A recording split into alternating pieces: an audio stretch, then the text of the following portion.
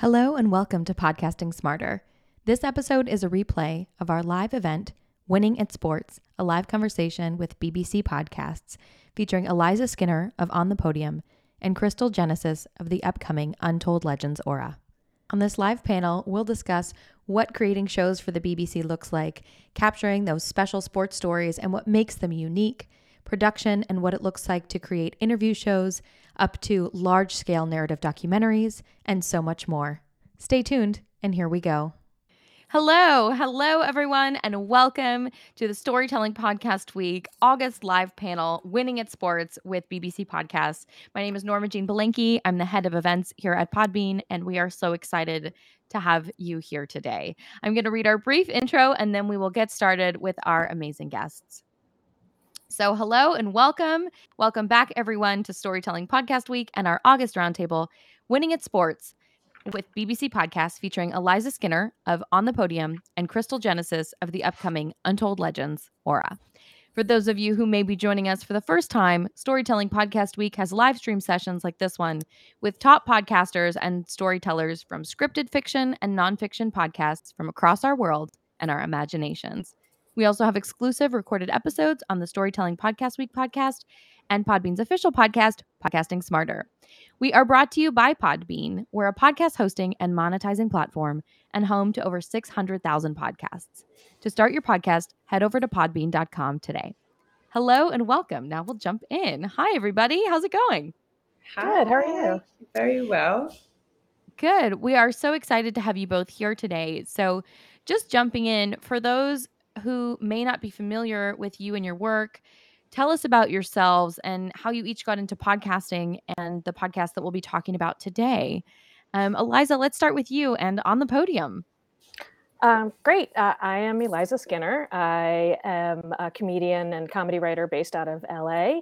And I'm one of the co-hosts of On the Podium for the BBC World Service. And the way that I got into that is I had another podcast called Cool Playlist, which was all about music. It was me talking to musicians and mostly comedians, just other interesting creative people, and making playlists for very specific life moments, of events, whatever, like taking your dog for a walk or wearing a new jacket. And I stopped doing that, but I guess people would listen to it. And I guess one of them was Joel Hammer from the BBC. And so when he was planning this new podcast, he contacted me and was like, do you want to host this podcast? And I was like, I know nothing about sports. And he was like, I do. I'll do that part. And I was like, okay. And it worked out. I would never have thought of it or thought of me for this, but he had a good idea. So that's how I got into this. Yeah. It's so interesting that you just talked about not having much like knowledge of sports, because that's exactly like me. So when I first saw this, I was thinking, oh, this is going to be like, how am I going to do this? But yeah, my background is in journalism. I studied it. I didn't really know what I wanted to do, but what I knew is that I liked talking to people and finding out what they were thinking, feeling. I could always sense the mood, So I was always interested in that, and I liked socializing as well, and a huge music fan as well. And I come from a kind of musical family, so sound has always been something that's quite natural. And I was actually at the BBC for about 8 years, working across local, national, and international news. Was in DC for a while. So I kind of come from a very traditional background, but then podcasting was obviously becoming huge. I remember 2016, so many things were happening in the world, in the Western world. And I think it made sense to try and provide something that I'm really passionate about. I also studied global history as well, a global perspective, basically. Mostly transatlantic, of course, but because that's where I'm based. But I wanted it to be a platform that kind of celebrated arts, culture, current affairs, and just narratives that you don't really see much in mainstream. And it was like a DIY project. It's still quite DIY. Loads of people like to be on it, but it's kind of small in a sense. But I think what people like about it is the fact that our audience is kind of quite dedicated, as opposed to having a big audience who might not necessarily follow what you're doing. So yeah, that was a very DIY project. Didn't make any money for the first year, then started to make money. Then a bunch of people said, do you want to start making podcasts for us? So I ended up setting up a company.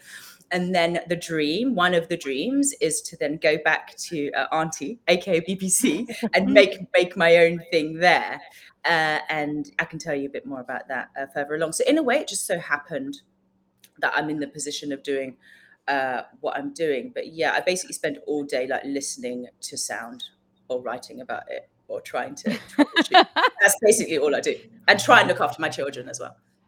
Yeah, absolutely. It sounds like you're an audiophile. And I love that you both have such different backgrounds. And that's, what's so great about podcasting, right? It's something where, you can come from a traditional journalism background and you can, really have that take and have that eye with it. And also, it can start out with something like, hey, I made this cool podcast about playlists, right? Whether it's about, defining those life moments and celebrating them with your audience. So amazing, amazing, amazing.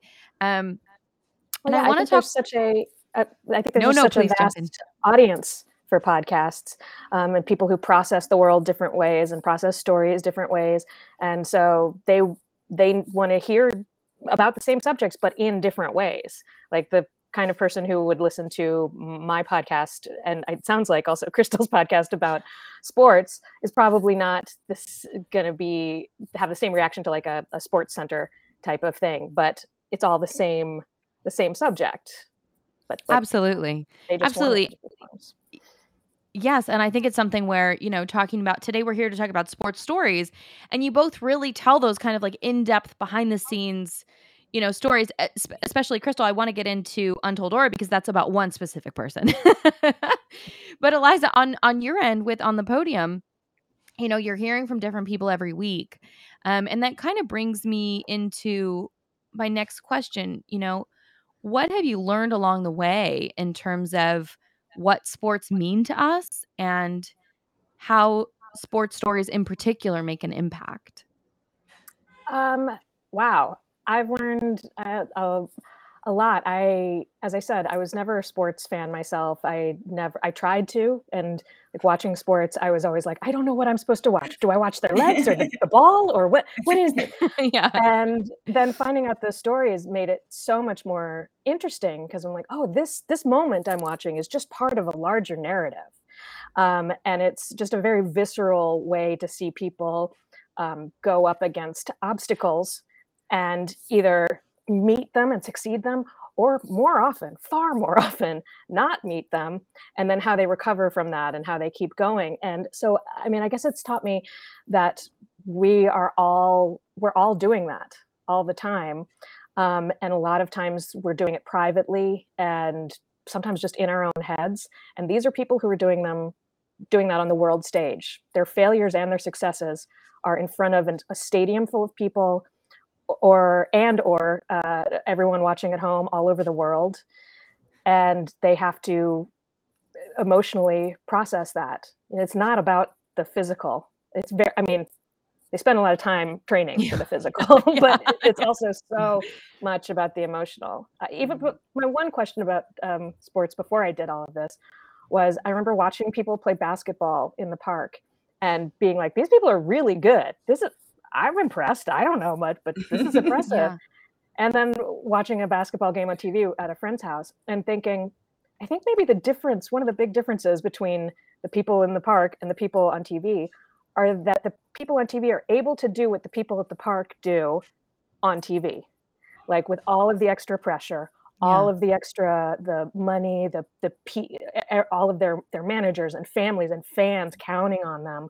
They're able to still perform just as cleanly. And that, I think, was one of the first things that fascinated me about just the mindset of athletes in sport. Absolutely. And you guys interview a lot of people on the Podium who, it's what I love about the show is that you really do get that greater narrative, right? You start with the moment, right? The moment of glory or the moment of defeat, or, just the moment on the world stage, pretty much.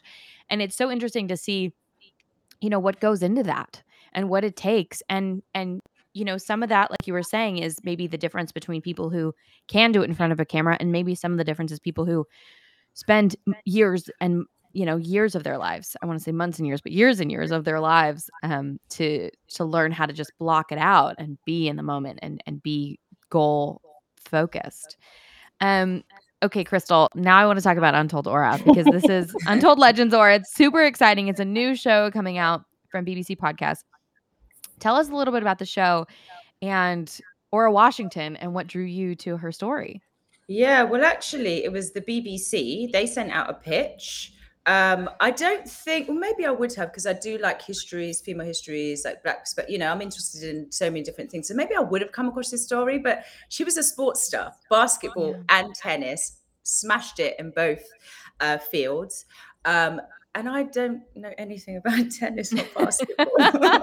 We're really doing well on sports, aren't we, today? Seriously, I was like, how is this happening? But actually, so we pitched it, and the thing is, there's nothing really out there from Aura. Like, there's not many interviews with her. So that was like, I can talk to you all about some of the issues, but like that was obviously going to be really challenging. But then I was thinking, like, I have a lot of knowledge in obviously journalism, and also I also come from a bit of an arts background as well. I used to work at South Bank Centre and work in curation for different art forms and things like that.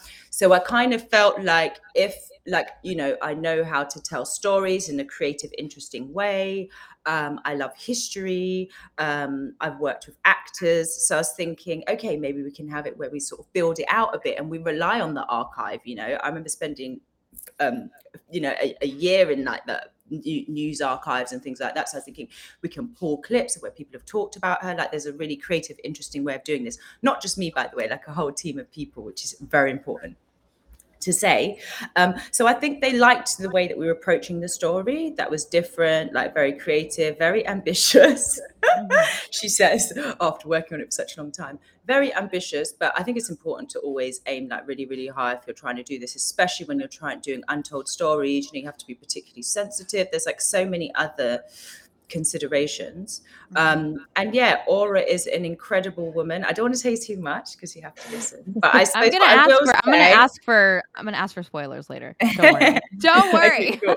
Yeah, she's just an extraordinary woman who's kind of just been forgotten. And we all know Althea Gibson, but she was like before her. So, when America was segregated. So in a way, through her story, we're trying to tell part of the story about American history as well. Also what it is like as well to be a Black American, but also, it's been documented a queer woman, working class woman, like all these different things while you're trying to make it in somewhere like, tennis, which has a particular reputation or isn't necessarily accessible to lots of different people. So anyway, we're really trying to tell a story of sports, women's history, American history, politics, all through this woman's story. And it's great to also, as I said, go through the archives because it can tell you a lot about the time, what people were thinking and feeling. And so that's kind of how we're doing it. What time was that? Aura was, this is another thing where no one's entirely sure when she was born because many people back then were not given birth certificates, but she was born, we think, 1898. So this is the 20s, 30s, but there's a whole bigger story as well in terms of how extraordinary she was. And when you were talking earlier, when you're saying about what you've learned from like doing sport or like interviewing these people, something which is kind of what you touched on as well, is just the dedication that they have and like how competitive they are. Obviously, they're competitive to be so good, but like so like one track mind, and put themselves under that kind of pressure. And when you were talking about everyone's watching, it's also about the fact that they're like money making machines as well. Aura wasn't. We can talk about why, or when you listen, you'll know more. But a lot of these people are like money making machines. Everyone's relying on them. I think it would personally be a nightmare, to be honest. But I'm really impressed by just the sheer like determination and grit to like succeed through sport. And also another thing really quickly, which I'd want to add from sport as well, which I never thought about before, but it is seen as a kind of, people obviously see it as a level playing field. Obviously, I don't know if that's 100% true. You need to buy shoes, and there's so many other things, even if you're not doing like sailing or, or whatever, something that requires a lot of kit. But something that I think is quite true, actually, in a way, much more than the arts or journalism or anything like that, where so many people were let in the industry through like parents or friends of friends. Yeah. And I think in sport, you have to be good. Like, you have to be good. Whereas I think in journalism or arts, you don't actually have to be that good. Like, you can just have that staying power. No, I don't think you do. I think like a lot of people, you don't have to, not like I think in sports, it's a different thing. Right. There's a timer in sports. There's very clear metrics. And not only Yeah. there's a timer, but I also think, like, just for instance, in journalism, like there's just like longevity. If you can just like wait around for ages and ages and ages on a Eventually they freelance need you. contract, whereas some people won't. Exactly. There's like so many different things, or the support that you can get. There's lots of different ways Yeah. that make it completely different to sport. And that for me has been like so eye-opening, and it's been great actually to see that. Well, one of the interesting things, you know, when you speak about how competitive they are, that I've been seeing, even just in the 2 years of doing on the podium, is how much they have moved away from it. I mean, I think that's because it's novel for them, and so that's what they're talking about, because they do have that competitive thing really deeply in them. But there is a lot more of really valuing the community that they have with other athletes, not even just people on their team, but people who are like doing the same sport, people that they see at different meets over and over. And I, in doing this, find a lot of similarities between what they do and what I do as a stand-up comedian.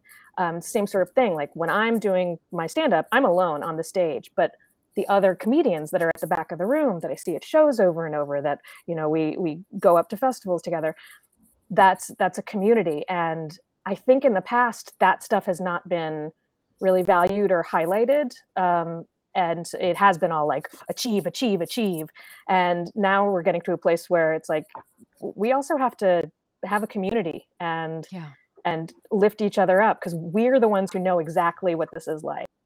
We know exactly how hard it is, and we know exactly how high the high. So I think that's been an interesting evolution that I've been able to see. Absolutely. And I love how you both speak to, I mean, it's really a meritocracy, right? When you talk about sports, it's the ultimate meritocracy. Whoever gets across the line first is the fastest, you know? It's Yeah. really, you know, it's very clear in that regard. But One of our, oh, sorry. No, please. Yeah. Well, one of the episodes that we did this season, I think it was the first one of the season, Gianmarco Tamberi, I think, had,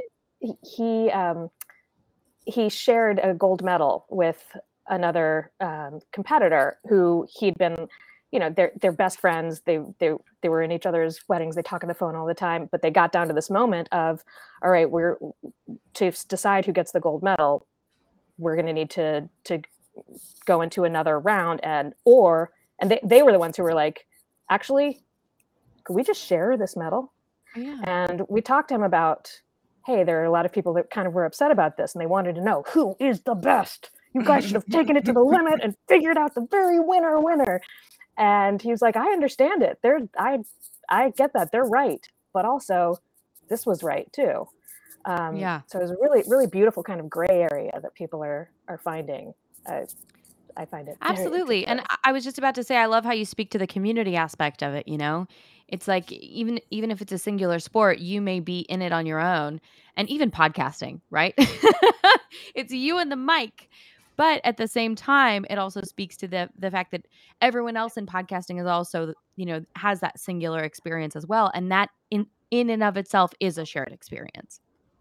Yeah, and I think the more that you acknowledge that, the more you can invest in it. I was watching, to get right off topic, Lizzo's series. Have you seen that? I haven't actually. Make Way for the Big Girls. Yes, Look it's Up the dancing Girls. competition. Yes. Yeah, I need to watch that. So and good. it's a great show. I love it partly because they don't eliminate somebody every episode. They eliminate people when they need to be eliminated. But it's really about like finding the best, not pushing people in that forced elimination way. But the reason I bring it up is because you get to see Lizzo's team and how she works. And as a solo artist, she's somebody who, it looks like from the outside, wow, how can she do all of that? Right. And then you see like, oh, she can do all of that because she's assembled an amazing team, and she lets them be her team. And she's so invested in that, it's allowed her to push herself along. I think there's a lot of these artistic pursuits that we think, oh, I got to be a lone wolf, because that's what you see from the outside. And just really quickly on that, as you've reminded me, that's another like tiny thing that I like about podcasting as well, is that they just make sure everyone gets a credit, even if they just listen to a mix, listen to a podcast before it goes live. When I say a mix, and I think that's really, really important. And yeah, this team that I had was a big team, and I think it's much more generous compared to radio in that way. Like I remember like when I was in the newsroom and some people would be like, God, they've got so many people on those credits. And it's like, yeah, because you didn't include younger staff members because you didn't want to. Do you know what I mean? So I think like that's what I like. Again, podcasts is what it initially started off as. It's like so exciting and it's still open, but it's like the people who were like different or had different ideas or didn't fit or have similar ideas of taste, they took out that space. And I think you can just tell just from the community that you do have in podcasting, that it's just such a nicer, welcoming space. And anyway, it just reminded me when you were saying that. No, I love that. And that kind of segues into the second half of my question. So what have you each learned along the way in regard to podcasting in terms of production and storytelling? I could talk about this forever. We're just like almost finishing the mixes now. Do you know what? I think it's hard. I think that's the one thing. I do love challenges and like problem solving. Sometimes I'm like, maybe I'm kind of a bit addicted to it and I just need to like chill. But it's very challenging. Staffing is really challenging as well. Like doing it during COVID, like you have illness, so many things that you can't prevent. Like so many things you can't prevent. I wouldn't even like go into it. So that like has an impact. Then you need to make sure you have your fact checkers, you got your researchers, it's all about just making sure that, or trying to make sure that I suppose everyone's as invested as you, but then it's hard, right? Because you're kind of like, no one's ever going to be invested as the person that like runs the company sort of thing. But there's that balance as well between like keeping everyone invested, but then trying to stick to the schedule. So there's like the people managing aspect, I think is probably one of the most challenging because we're all different, right? We've all been managed badly, we've all been managed in a good way.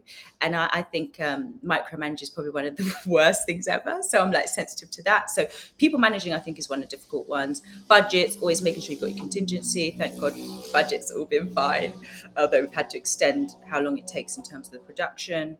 There's lots of technical stuff like rights and, you just make sure you've got a legal team that you can go to.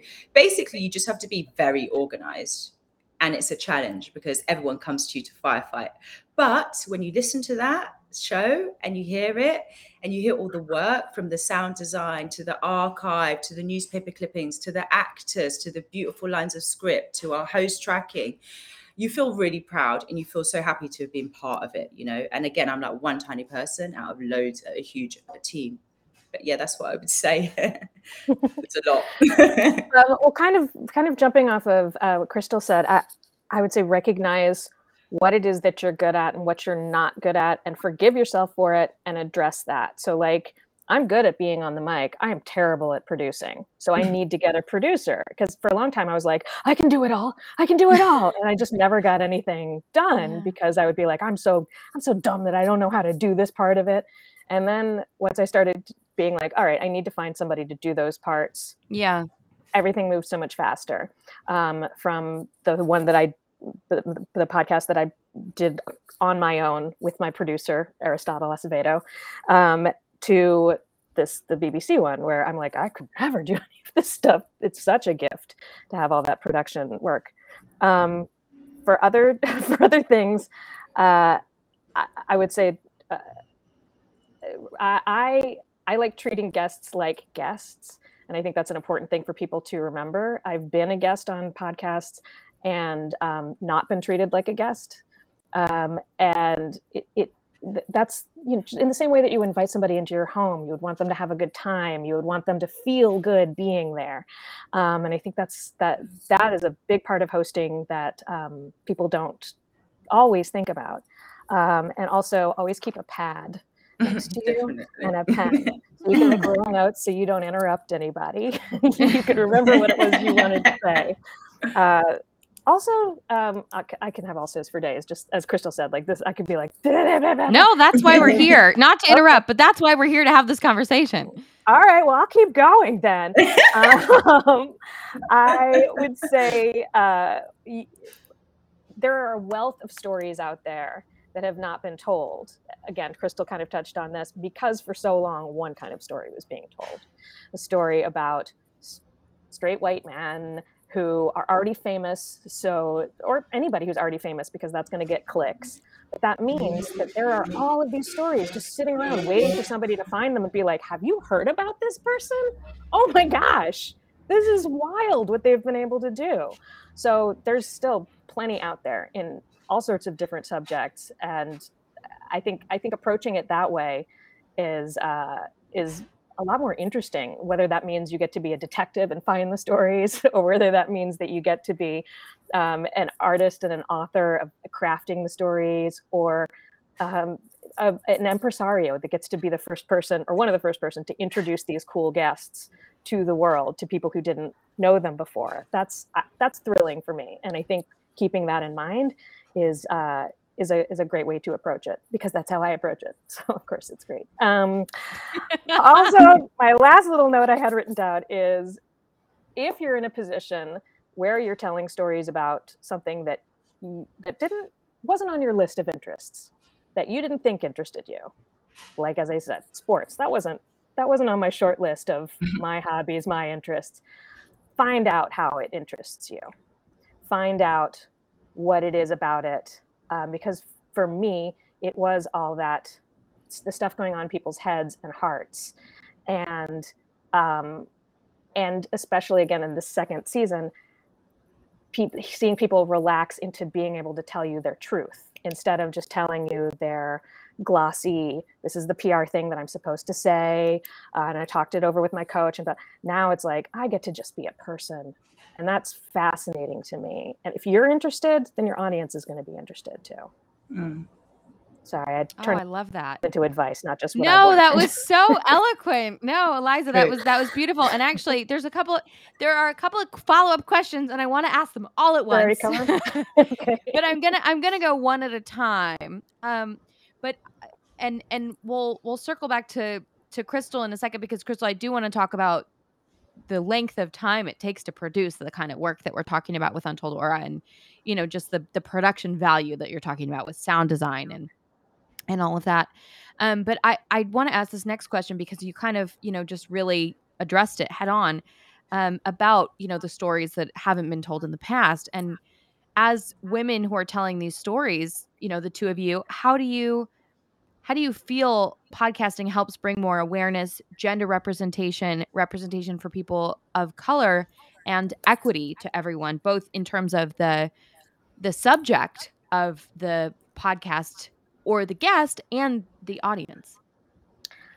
First of all, especially as a TV writer in Hollywood, I think that we are creating a space where that has not been filled enough, which is women talking to other women the way women actually do, not because a man wrote it and a man is holding the camera and it's what they imagine, like just how we actually talk to each other. So for women listening, that sounds really familiar.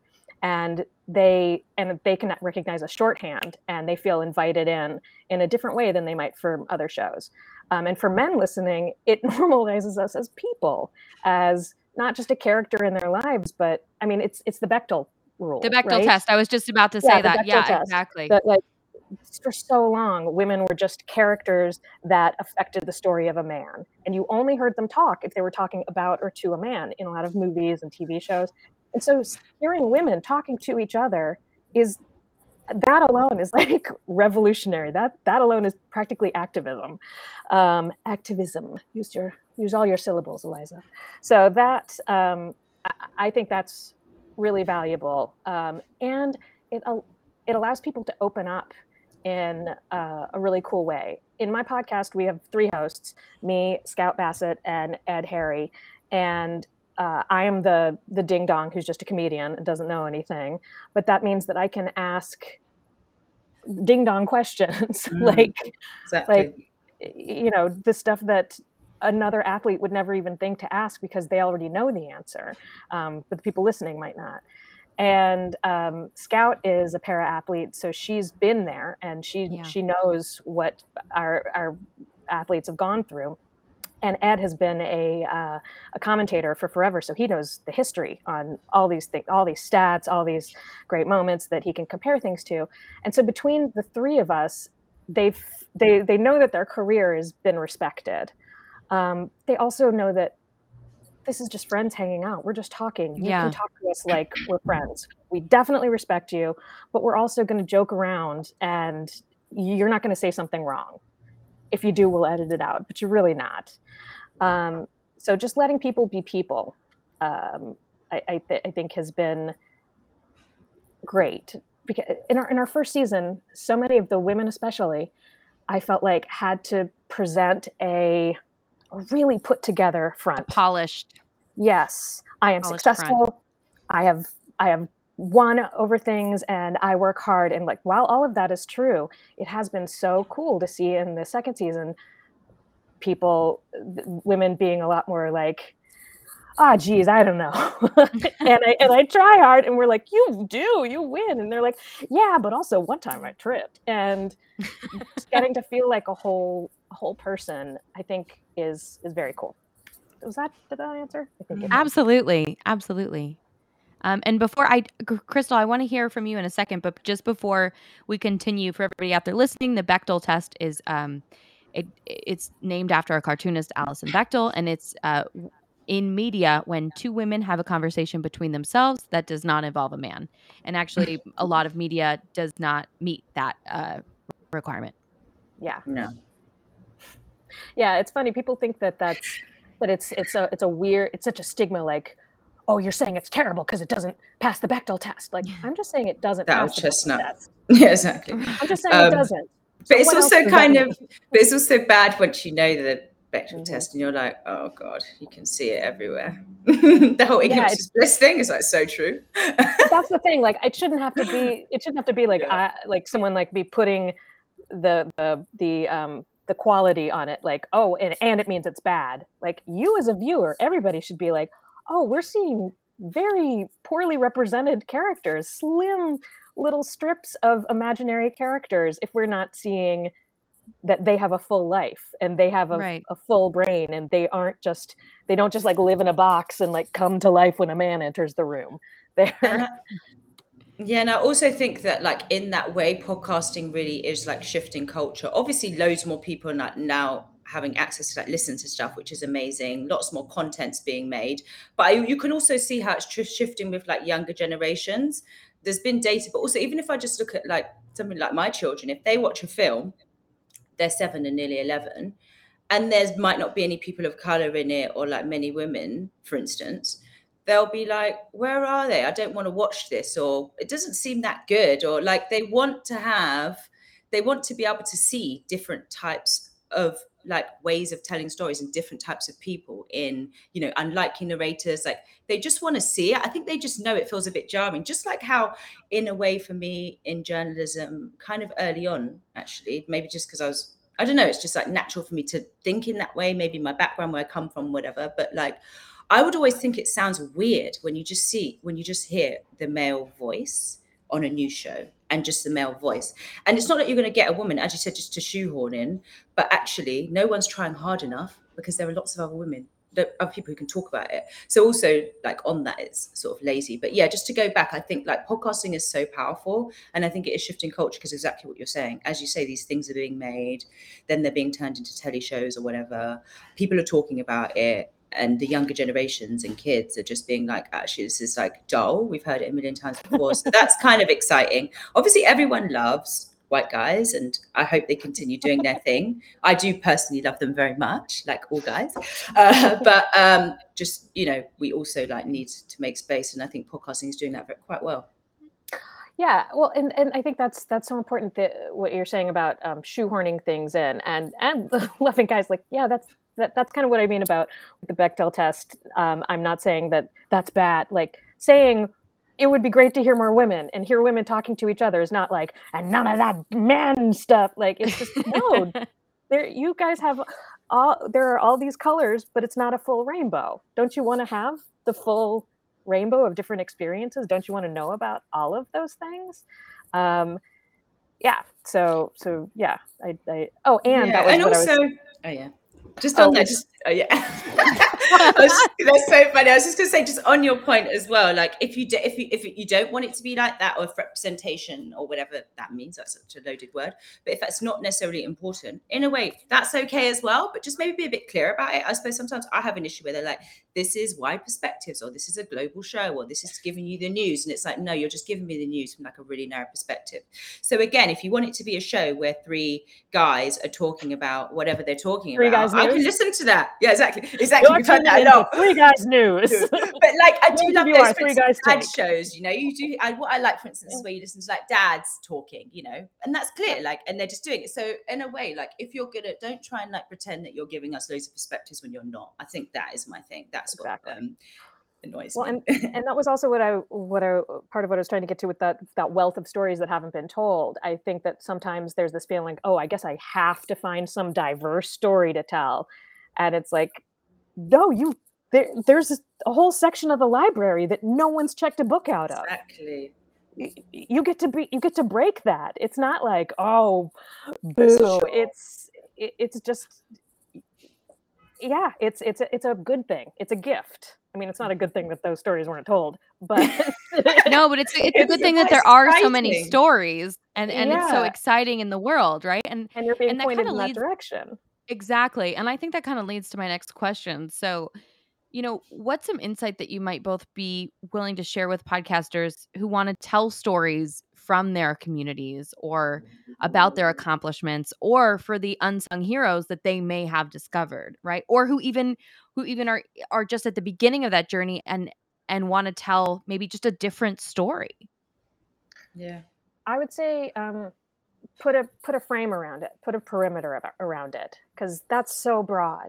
But if you can say, I want to tell stories of the people I grew up with, or I want to tell stories of what most important thing that person has in their handbag, or what's a tool you use every day, and use that as a jumping off point, and that can help rein in your stories. It'll also help point them in different directions. That's why I did Cool Playlist with all these playlists, because I found that talking to people about their favorite songs, and specifically not just their favorite songs, but songs that evoked a very specific emotion and why that emotion was important to them, what is for me a cool way to get to know somebody, and probably get to know something that isn't the first level. As I said, I was talking to comedians a lot, so if I was just like, tell me about your comedy, there's not a lot to do. That's not much new ground. Right. How long is a piece of string? Exactly. Yeah, exactly. But if I could say, what songs would you play to make an entrance into a room? That is, people have very specific answers right away, and they know, and it's fascinating what different people's answers are for a question like that. So I would say, give yourself a gimmick, give yourself a little frame to put around that. Yeah. I suppose what I would say is, I suppose this goes without saying, like, if someone wants to tell a specific story about a specific community, that they're excited about it. So first, you need to be excited about it. And I also think you have to take time to build relationships. I think that's another thing. And maybe it's a journalistic thing as well, where everyone's like, right, there's a deadline to this. I live off deadlines. So I'm not trying to say I'm not anti that, but you have to take your time. No, she said it. For Chrystal lots does of not like deadlines. No.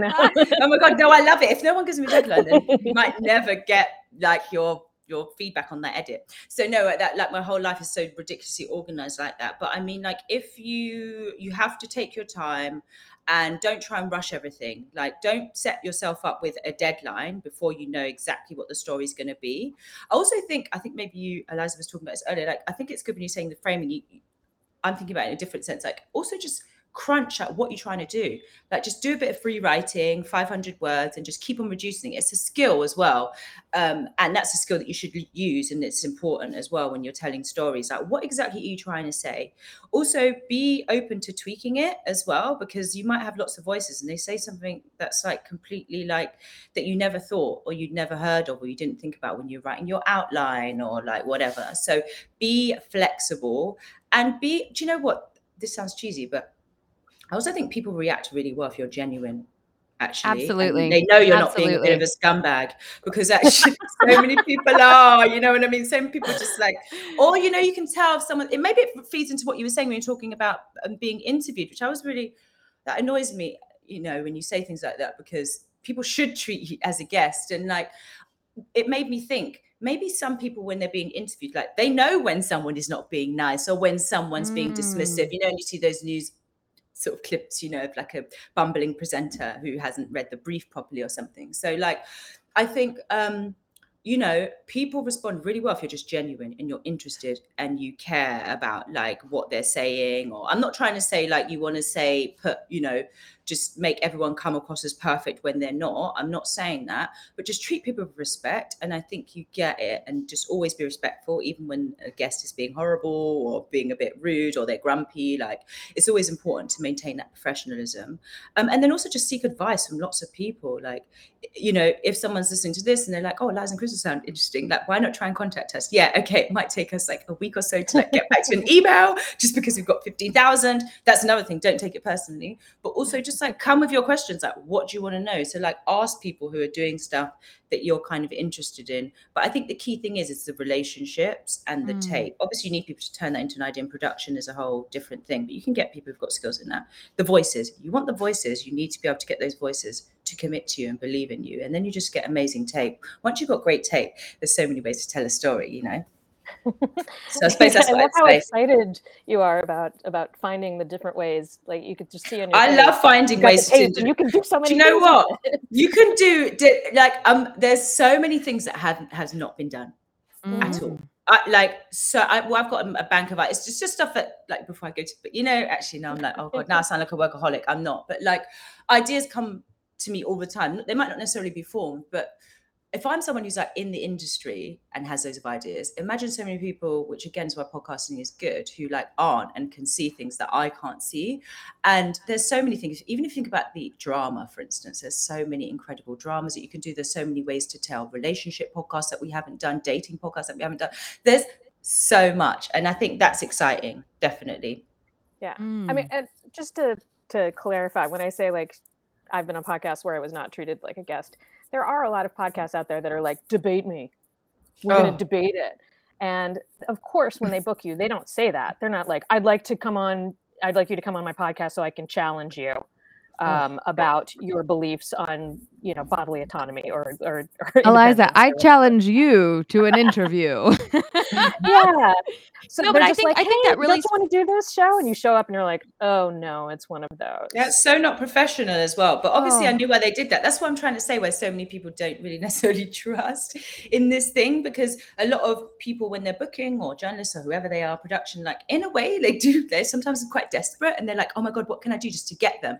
And it's like, just be honest, and you'll be able to get what you want, and just keep on working through it. And I think that was probably it. They just wanted to get you to confirm. Well, the related thing is, know that when you're booking people, I would think especially women and marginalized people, like that they have been in that situation frequently. Exactly. So they might be a little guarded when you're interviewing them. They might be like, is this going to be one of those things where I get stuff thrown at me and have to see how to dodge it? So that's another reason why I'm like, try to be so welcoming and like, hey, we're going to be friends. We're not going to say, no, you're wrong, prove it. We want your perspective. And I think also, I mean, there is something to be said for making sure people feel comfortable, because I mean, as a host or producer, that's really when you're going to get the gold, right? That's when you're going to, in sports terms, that's when you're going to get the gold, right? That's when you're going to get that amazing, like you were saying, Chrystal, when you've got good tape, you can do anything with it. And I do actually, now is the time I want to hear about Untold Legends Aura. we have reached the full circle moment, because you mentioned a couple of times about the production timeline and how much work has gone into this show. So I don't want to ask for any spoilers, but I'm asking for spoilers.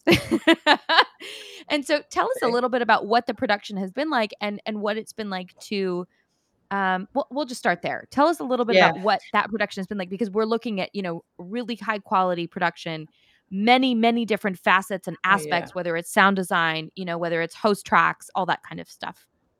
Yeah, God, I'm just trying to think where to start. So it's been like over a year, just over a year working on it, but we've kind of factored in over a year, but we factored in, obviously because of that, we had like lots of different illness, and we've had a lot of that, I suppose. God, I'm just trying to think like where to start. it's just a whole operation. And you just have to think about a lot. So I obviously run the company and I was exec producing it. So yeah, I'm just trying to think where to like start with all Okay, of so this. let's You have start at the point because I want to talk next with both of you about working with BBC because for so many podcasters that's such a big dream. exactly, Um, yeah, but let's start. Okay, so you said that BBC had put out a call and you had yeah, submitted a pitch, you'd won the bid, yeah. and at that point, where do you start? Just At walk. that If point, you can give us okay, the yeah, cliff of notes at course, this point, because I yeah, think people want to sure, know what that sure. process is So like. you have to do a lot of research. We did so much research. Our research was like so deep. It's like unbelievable. It's unbelievable and it's so great. And I think that's why we were able to tell the stories. But that takes a lot of time, literally going in the weeds of, like, as I said, newspaper archives, like interviews, like uh, journal articles, but also what people are saying on Twitter, like listening, watching documentaries about similar people. When I say similar, I mean like maybe at the same time, or also like looking at the history books, looking at what was happening at the time, like politically as well. Like, this is how I think anyway. And then also you want to get the actors and how to do that. So firstly, I suppose you do a lot of research, then you need to do like outlines, which for people who don't know, it's like rough beats of a story. Like, it's TV, right, Eliza? It's kind of a TV Yeah. thing. Yeah. And so you kind of write down like how many acts or You're scenes, and storyboarding kind at of that point, right? exactly how you're going to tell the story. Then you get your tape, then you start doing scripting. Leo Chorney's were involved, sort of tag team-ish in that. And then, you need a fact checker. You need to check with the client. We had a story editor. So like, you need to factor in all this. Everyone needs time as well to like feed in, you can't just say to the BBC, you've got 24 hours to like read this 30-page script and give me all your feedback on what you think. So the client will basically like also be involved in it, not too much at all, but like they'll question things, which I think you need as well, so it's the sort of stuff that you might miss when you're so like in the project. Not that I was as in it as the producers, for instance, but I'm happy with that. I like that. And they all work in radio and come from radio background, and some of them I've known as well from like when we were like really young. So I'm sort of fine with that, and have done a lot of client type work. And also around that time, you're also thinking about sound design. So you're getting a composer, then you're also having additional music, to like what sort of emotions are we going to portray? This is, as I said, it's just like so big. But it's exciting, as I said. It's exciting, but it is a lot. But you just love it. You're kind of, it's a bit of an addiction, I think, like working in these kinds of industries, like working in sound, interviewing people, like hearing their stories. Like, as I said, sometimes I just get so fed up with journalism. I'm like, I want to leave, And that's why I went into the arts, but it pulled me back. But you know what? The reason why it pulls me back is I just love talking to people and finding out these stories and finding out ways to like engage and spotlight and compliment. And so, yeah, that's like the funnest part of it, when you see it all to come together. And then there's so much stuff about like rights, forms, contracts, lawyers, release forms, like all this kind of stuff, which is also like a huge part of it as well. And then trying to keep up with 15 million emails when you've got lots of people sending you messages about it. But I just realized I sound so grumpy. It's not, it's great. No, it I sounds think like I'm there's I'm so on the many. last, yeah, you just have to There's have, so many wheels, right? There's so many oh yeah, wheels turning, at the same time. And when you're, when we're listening to podcasts that are of that level of production, right? It's hard to fathom all of the different aspects that go into the production. So it's so helpful for you to break it down and because, host I forgot to mention as well. And then there's like yeah. the host, and then there's like negotiation, because so many Yep. people are like now signed to like WME and like CAA. Yeah. And so CAA. there's the Mhm. CAA. So there's like all those negotiations. Again, this has been amazing. I've done some of this before, but like not as much as several. So this is how you become like from being like a good journalist to being like exceptional or amazing or, whatever. So there's all of that. But the thing is, that's where you get a team, right? That's where you get a team, as you said, who's got their specialisms.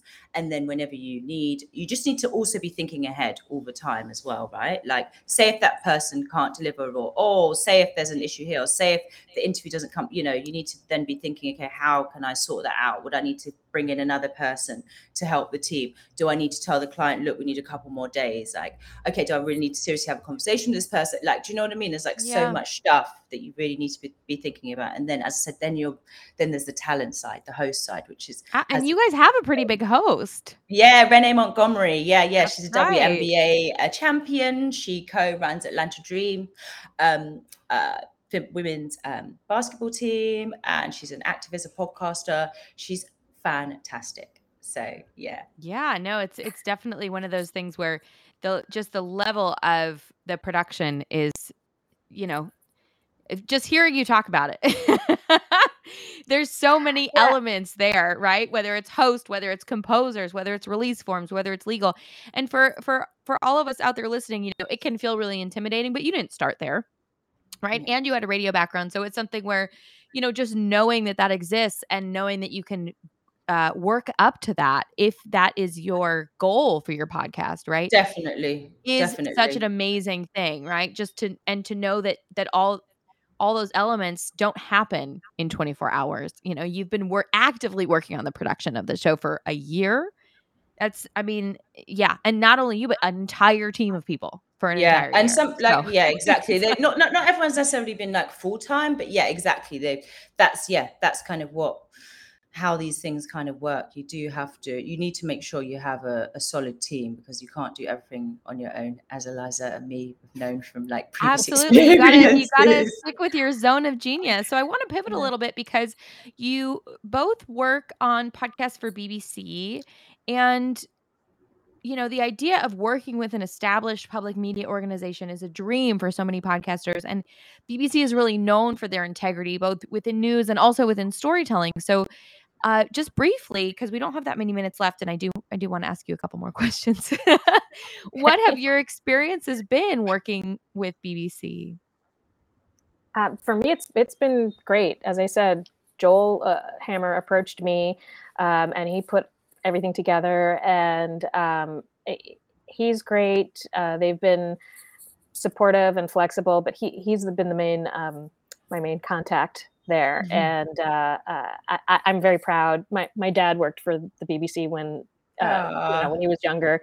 He was a floor manager on Top of the Pops, and that's so cool. Are you serious? On Top of the Pops? That is so cool. Yeah. Do you remember a couple of years ago they unearthed this Beatles episode that hadn't been seen? Somebody found a recording that no one had found.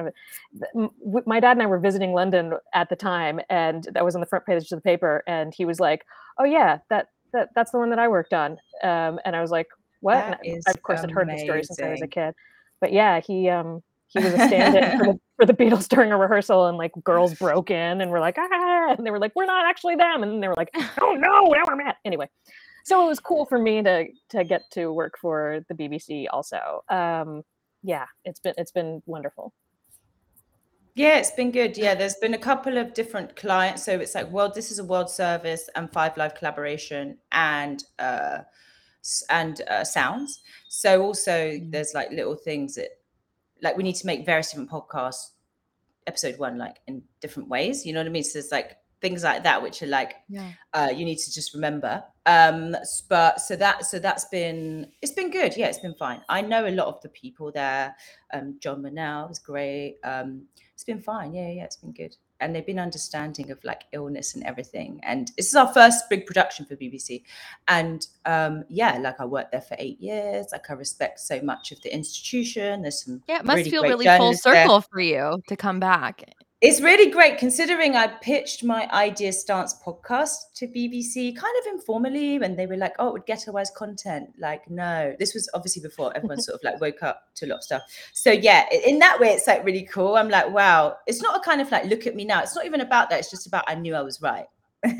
So you sort of trust in those journalistic instincts of seeing what's going on the ground. Yeah, so, and you saw in the industry how podcasting's taking off. Yeah, but also just how people were fed up with how narrow everything was after 2008. It doesn't matter your political leaning, actually. I think both sides were annoyed. So yeah, it's been nice. It's been good. And yeah, it's obviously been a challenging first project, but I'm glad that I've started in this way, because I'm sure it can only get easier for other projects that I do. Absolutely. But And it's it so sounds like it's rewarding, such an in terms of the accomplishment. sound. Definitely, yeah, it's incredible, and it's so energetic with like the sports scenes and sports scenes. Is that the right term? The sort of tennis, basketball scenes, and it really like takes you somewhere. So yeah, it's been interesting. It's been good working with them. Yeah. Absolutely. You're also Oh, just yeah. so passionate about it, and I think that is such an important thing for all of this. Like you said, the idea that you pitched before, and this thing to be able to do the work that you need to do, it can't be something that you're like, I think the BBC might like this. It has to be like, I want to tell this story, me, and I want to tell it in exactly this way, and that's having that core is. It makes for an exciting project. I can't wait to listen to it. So Yeah, being that purpose driven. I know. We're all so excited. And the trailer is actually out, and I believe the first episode is August 30th. So, or August 30th. Yeah, the trailer's coming out next week. The trailer will be coming out early August, and then a month later, the podcast will be coming out. So get ready. This is super exciting. We're all very excited about it. So I want to ask you both about some highlights. I mean, Chrystal, you can't really share favorite episodes now, can you? It's a bit behind lock and key, but can you give us any sneak peeks of, moments or even moments in Ora Washington's journey that just kind of, blew you away or made an impact? What I can tell you is we do have a picture where she basically she goes into maybe this is too much. No, I'll tell you, it's fine. She goes into retirement and then comes back when she's like much older and smashes it. And there's a picture of her with like younger team members, and she like visibly like just looks so much older. But she came back because I think people were saying that she wasn't good enough or something, which ties into the competitive thing, So that is really great. And yeah, there's a surprise in 7. And I think there's lovely bits where we really like paint a picture of what it was like living, for instance, in Philadelphia, which is where she moved from the South. And that's how she got into sport, started late as well. So I like that bit as well, where we like paint a picture of like what it was like. And again, like what is really important to me is like what was happening in America at that time as well, not just within the Black community, not just within women getting more rights and things like that. Just generally, because that's another thing as well. Some people are like, if you can do a story about a Black person, like you have to focus on everything connecting to being Black. Like, no, we can also tell stories and tell it in a really, really wide way of American culture and history through this woman. And so that's what you really get. Those are the moments that I like, which really appeal to like my like history and love of. Sorry, that is a really annoying noise right now. You can hear. I mean, why not? You tell other stories have been told from other perspectives. Why not tell the story of the world from this perspective also? Exactly. That's more, I think more and people through the lens in of that one person's journey. Absolutely. Yeah. Because it's still, whatever world events are happening at the time are still going to be relevant. They're just going to be relevant through the lens of that specific person's journey. So I love that you said that. I think it's really important in terms of storytelling and factoring that in. Eliza, we've got a couple more minutes. Favorite episodes of On the Podium? Not to name your favorite children. Yeah, they're also different, and I kind of love them all as a group because they're so different. You hear such different stories. From this past season, Raven Saunders was really cool.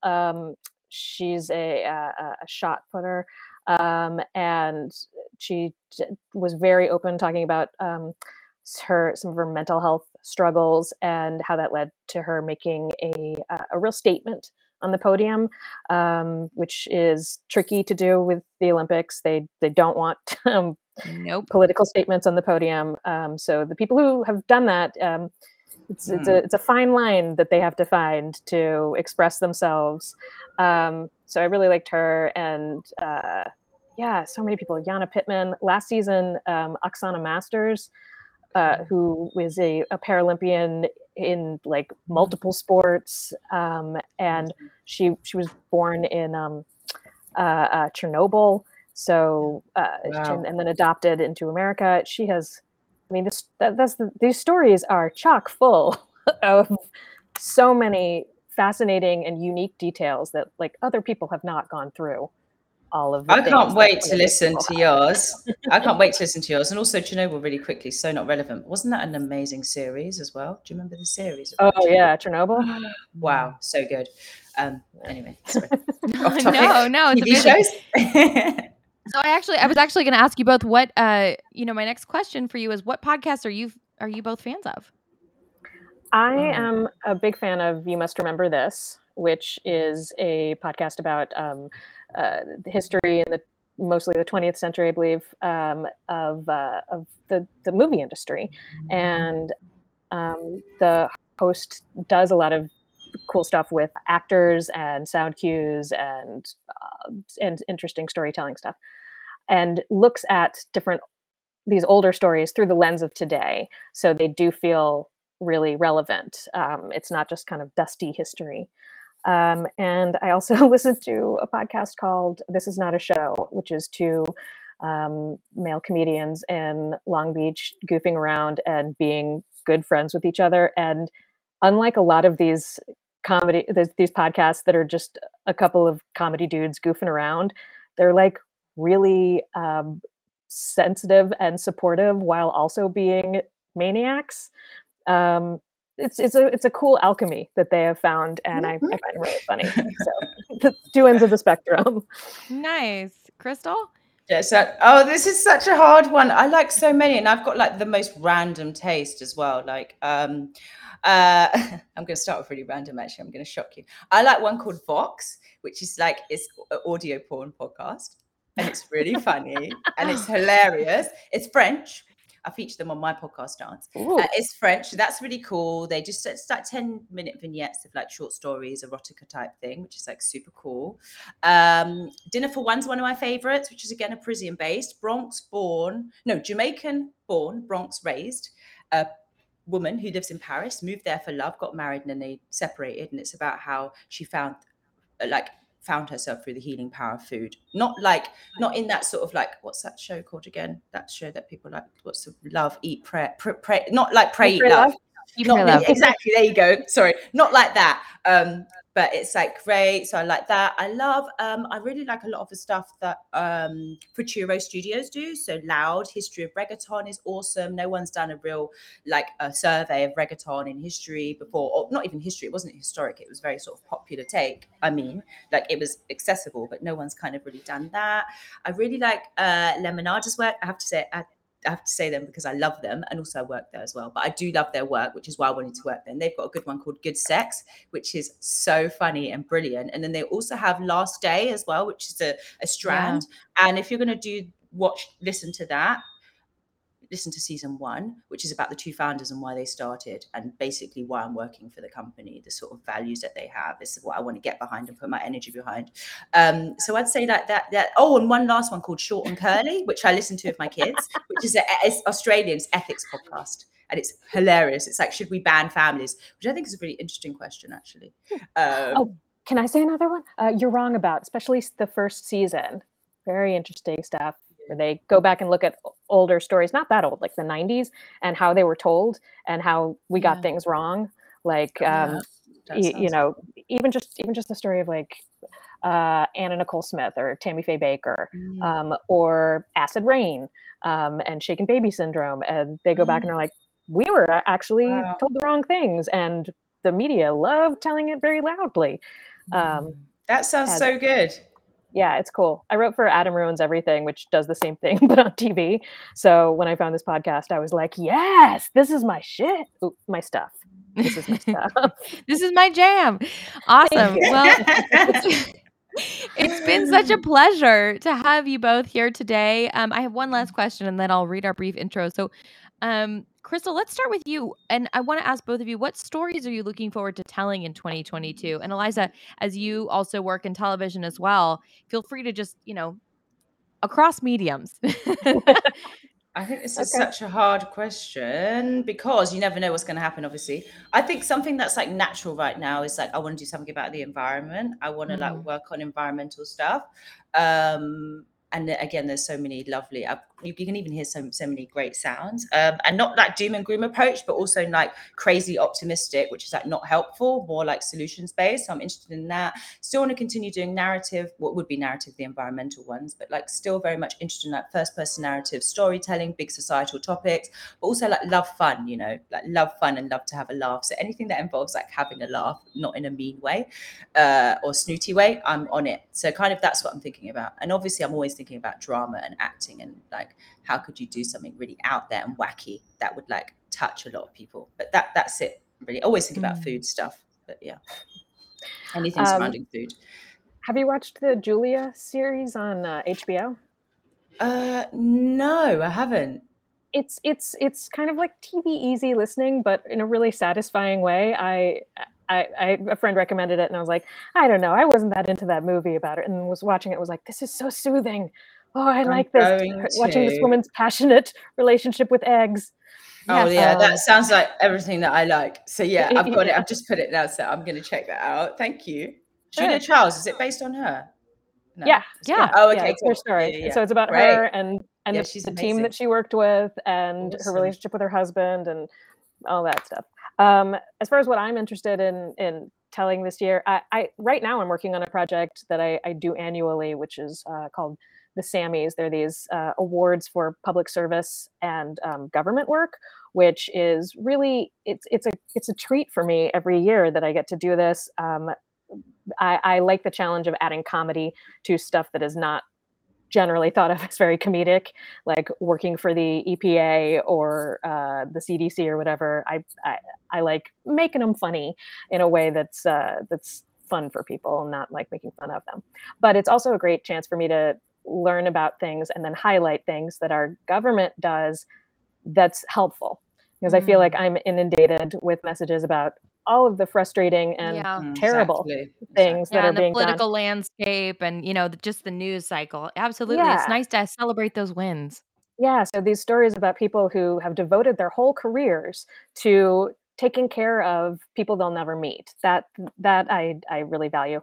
Also, I'm in my personal work in writing, I'm really interested in telling stories about about spinsters, about middle-aged single women, because I feel like we haven't seen a lot of stories like that. And I think that it's terrorized women where they think, oh, I got to find somebody and hold on to them, which I thought of while watching all of these documentaries about love frauds, like about romance scammers, like a Tinder swindler kind of thing. Yeah, he's so horrible. I can't stand that man. Yeah, all of those. I think a key reason that they work is because women feel like, I have to have a partner. There's no way I can, especially meet the second half of my life without a partner.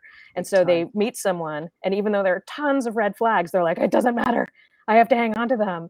And I feel like if we had some more models of Golden Girls type living and things like that, then people could relax and be like, oh, I'll be okay. Whatever I do, yeah, and I've got the Golden Girls were like what, 57 or something, 58, and J-Lo's like 52 right now. Yeah, I mean, but I mean, we live. It's a weird cultural, like, there are tons of ways to live, and they just haven't all been highlighted in mainstream media, and so I think there's a lot of room for some of that. That is such a good idea. Wow, that's so good. But Golden Girls. Next thing I know, we're going to come back and you two have teamed up. Sure, I'm up for it. Well, it's been such a pleasure. Thank you both for joining us. Eliza Skinner of On the Podium and Chrystal Genesis of the upcoming Untold Legends Aura. I'm going to read our brief outro and then we will end for today. So thank you everyone for joining us for this live stream, Winning at Sports, and our live panel with BBC Podcast featuring Eliza Skinner of On the Podium and Chrystal Genesis of the upcoming Untold Legends Aura. For those of you who may be joining us for the first time, Storytelling Podcast Week and Podcasting Smarter has live stream sessions like this one with top podcasters and storytellers from scripted fiction and nonfiction podcasts from around the world and across our imaginations. We also have exclusive recorded podcast episodes on the Storytelling Podcast Week podcast and the Podcasting Smarter podcast. If you join late or want to have another listen to these amazing podcasters, you can replay this live stream on Podbean's YouTube channel and on our podcasts. We're brought to you by Podbean, and we are a podcast hosting and monetizing platform and home to over 600,000 podcasts. To start your podcast, head over to podbean.com today. Thank you so much for joining us, and stay tuned for next month's live panel from Storytelling Podcast Week, Podcasting Smarter, and Podbean. Thanks, everybody. Thanks for joining us for this replay of our live event episode. If you have any questions about podcasting and want to get in touch with the Podbean team, reach out to us at podcastingsmarter@podbean.com. Happy podcasting.